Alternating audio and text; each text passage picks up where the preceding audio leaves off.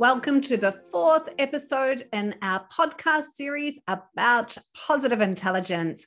We are Debbie McCullough and Charlie Jett, two certified positive intelligence coaches and partners whose clients include individuals and businesses. Positive intelligence is a brainchild of Shazad Shamin and is well documented in his book, Positive Intelligence: Why Only 20% of Teams and Individuals Achieve Their True Potential and How You Can Have Achieved Yours. It's also known as mental fitness.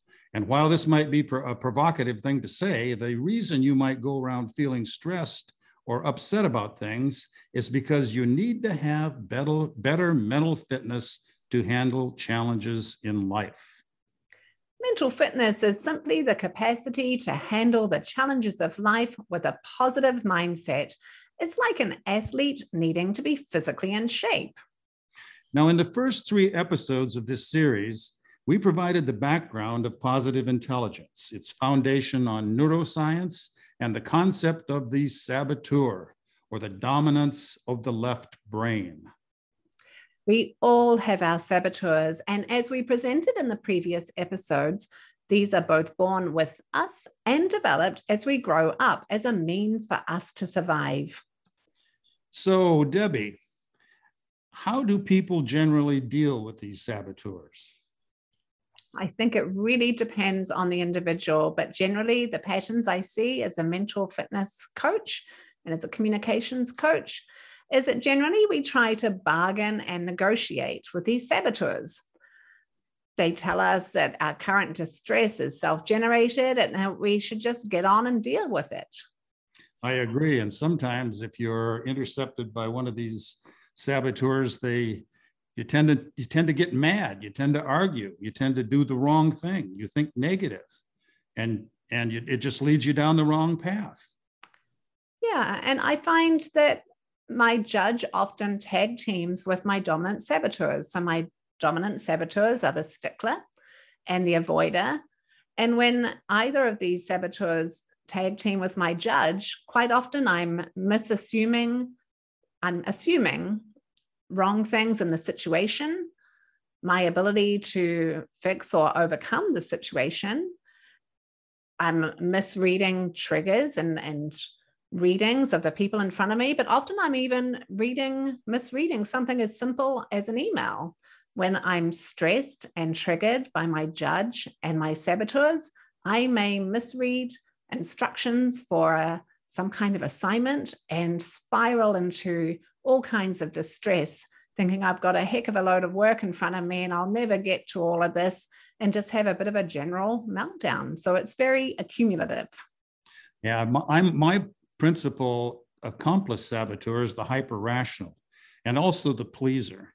So my tendency is to get mad and then rationalize why whatever happened is somebody else's fault or the fault of the circumstance or something.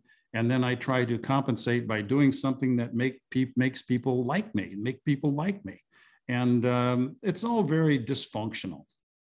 And I think the other big problem with my saboteurs running the show too much is I waste a huge amount of time. Dysfunctionality is part of it, but also this huge sense of time wasted worrying about things or misreading those situations or falling into conflict with others, when if I just stood up to the voices and understood more quickly that I'd been triggered, that my judge and my saboteurs had hijacked my reading on the situation, and then just rebound to a more calm centered place, not only would I waste less time, I'd also just feel a lot happier, a lot more peaceful, and get things done more efficiently too.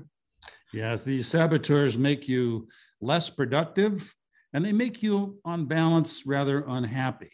So, Debbie, now, what is the way that positive intelligence deals with the problem of these saboteurs? Well, I think for me, positive intelligence has taught me a much greater awareness of when I'm triggered and a deeper understanding in the ways in which I do get triggered. So I'm much more privy and much more aware and in tune with what situations trigger me or what patterns trigger me, which dynamics trigger me, and why. I'm then able to self-command the triggering to stop. Just stop. And through using PQ reps, these mindful meditations, these mindfulness reps, using one sense at a time, I'm able to calm down the survivalist part of my mind and move to summoning my sage. And that's taking me from my left brain to my right brain. And everything looks so much different when I'm in that sage place versus that survivalist saboteur place. Everything looks different. My perspective changes, my approach changes, how I feel changes, how I communicate changes. And then, of course, productivity changes, all in a very positive way.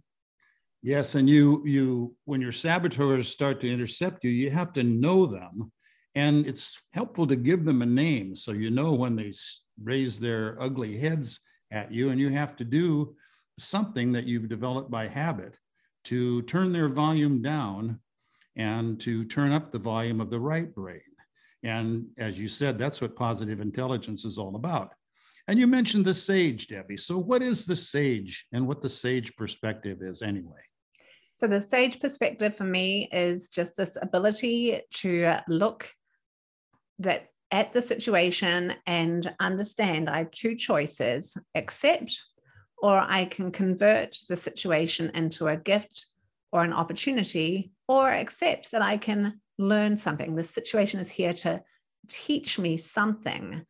And every outcome or circumstances can be turned into a gift. That is what the sage perspective means for me. Yes, and I can remember a situation where that hit me very hard, in that I was doing a certification examination, an oral examination, and I failed it. I didn't pass. And my immediate reaction was to blame the people who were examining me, and my judge came in and said to me, "Oh, you're not that good anyway." And I was mad as hell. And I couldn't think for a while, but then a couple hours later, I thought about, well, how can I turn this into a gift? And believe it or not, it was turned into a gift because I was able to go back and prepare for the re-exam.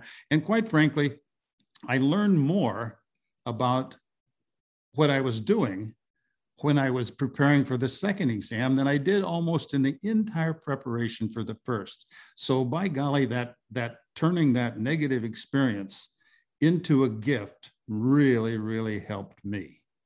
Absolutely. And I can think of a similar example. Yours triggered me remembering another situation where my sage perspective really saved the day and created a wonderful new path for me. So I was working in a role that I held for many years in this particular university for 5 years.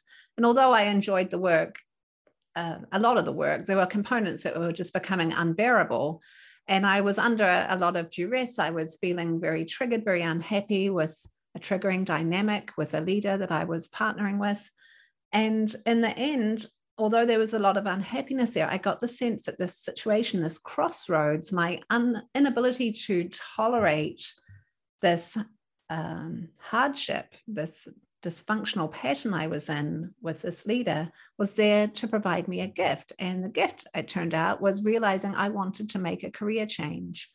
And I wanted to leave an industry in which I'd served for 19 years. And my inability to rebound in a positive way from the setbacks I was experiencing in this role was the gift that taught me it was actually time to do something else. And it was what inspired me to retrain as a coach. Wow. And that certainly is a good example, Debbie. But finding the gift in a negative circumstance is rather hard to do, because these saboteurs, the voices of these saboteurs, are so loud. Mm-hmm. But once you do that, once you do find that gift, you can summon the powers of the sage. What are some of the powers of the sage, Debbie? Well, there's the empathize power, where you have full and complete empathy for yourself and the situation and those impacted by your situation as well. Then there's the explorer power, asking, tell us about the explorer power. Charlie? That explorer power, after you've used the empathize power, which is the hardest one to use, by the way, the explore power is to look back and examine the situation, and without blame or judgment, try to determine what all the relevant factors that might be contributing to the problem. You know, take a look at it from different perspectives. Take a look at it from the perspective of yourself, your spouse, maybe even a doorknob, something that's in the room when the problem occurred, and what would somebody neutral and disinterested think about that particular situation. The explore power basically lets you fully understand what's going on before you figure out what to do. So when you reach that point of trying to figure out what to do, Debbie, what do? You start to implement another one of the SAGE powers, don't you? Yeah, then there's the innovate power, which is needed when obvious or existing ideas just don't cut it. And there's a real need then to think outside of the box. And one of the power games there is the yes and game, which we can go into in a future episode. But the innovate power is really helpful when you're feeling stuck, the current status quo isn't working, and you need to get some really creative thinking out of the side of the box going. And that yes and game really works. And it's important to know that it's not a yes but game. When you have a brainstorming session, one of the things that you do is basically say for each idea, which by the way, you want to assume there's at least 10% of it, it's okay. You say, well, what I love about your idea is, and you explain what you love about it, and then you come up with something else. And it's not that important to come up with the perfect answers. It's important to brainstorm and come up with quantity of ideas rather than quality at the time. Because then once you're finished that game, you arrived at another one of the SAGE powers, which is? The navigate power, which is so helpful for finding alignment with your values, your purpose, and your meaning. And the game that, the power game there that becomes really helpful is the flash forward game. And it might sound a little morbid, but actually it's very empowering to think of yourself as your wiser elder self and ask your wiser elder self how you would want to look back at this time and see yourself navigate. Then ask your wiser elder self what wisdom, if any, they had to offer you, and to listen for that wisdom. It's a very grounding exercise and very creative exercise, but also a lot of peace comes from it too. And that leads us to activate. And activate is what you do when you come to that particular solution or thing that resonates with you from the power game of flash forward. And that is to preempt the saboteurs and come up with 2 or 3 specific actions that you would be willing to commit to. And as you do this, you think about, as you move into action, what would your saboteurs tell you to try to saboteur this action? Because they're going to try to do it. And what would your SAGE response be? Then you reach back and think about what would your wiser self do in this particular circumstance. This really works, those SAGE powers of empathize, explore, innovate, navigate, and activate. Now, Debbie, a little bit earlier, you mentioned when you were confronting something in a negative circumstance or something, you said you do PQ exercises. What are you talking about anyway? So PQ exercises are using one sense at a time to ground your body and get out of your mind and into your body.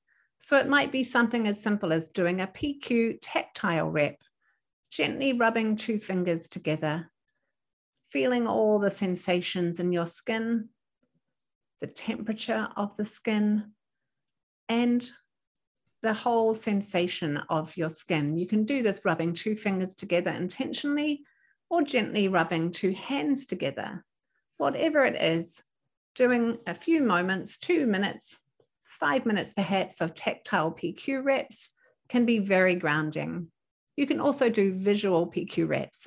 So looking very intentionally at something in front of you, paying extreme curiosity to all of the details you might not have noticed before.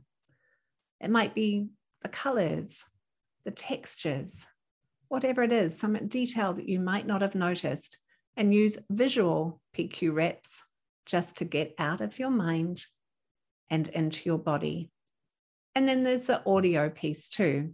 You might close your eyes for a moment, sit or stand somewhere safe and secure, and just listen for the sounds farthest away from you and then closest to you, and then end with listening to the sweet sound of your own breath, your own breathing, to anchor you and get you out of your mind and into your body.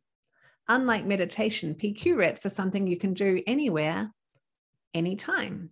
You could be in a meeting and use PQ reps by just looking very intentionally at someone or something in front of you.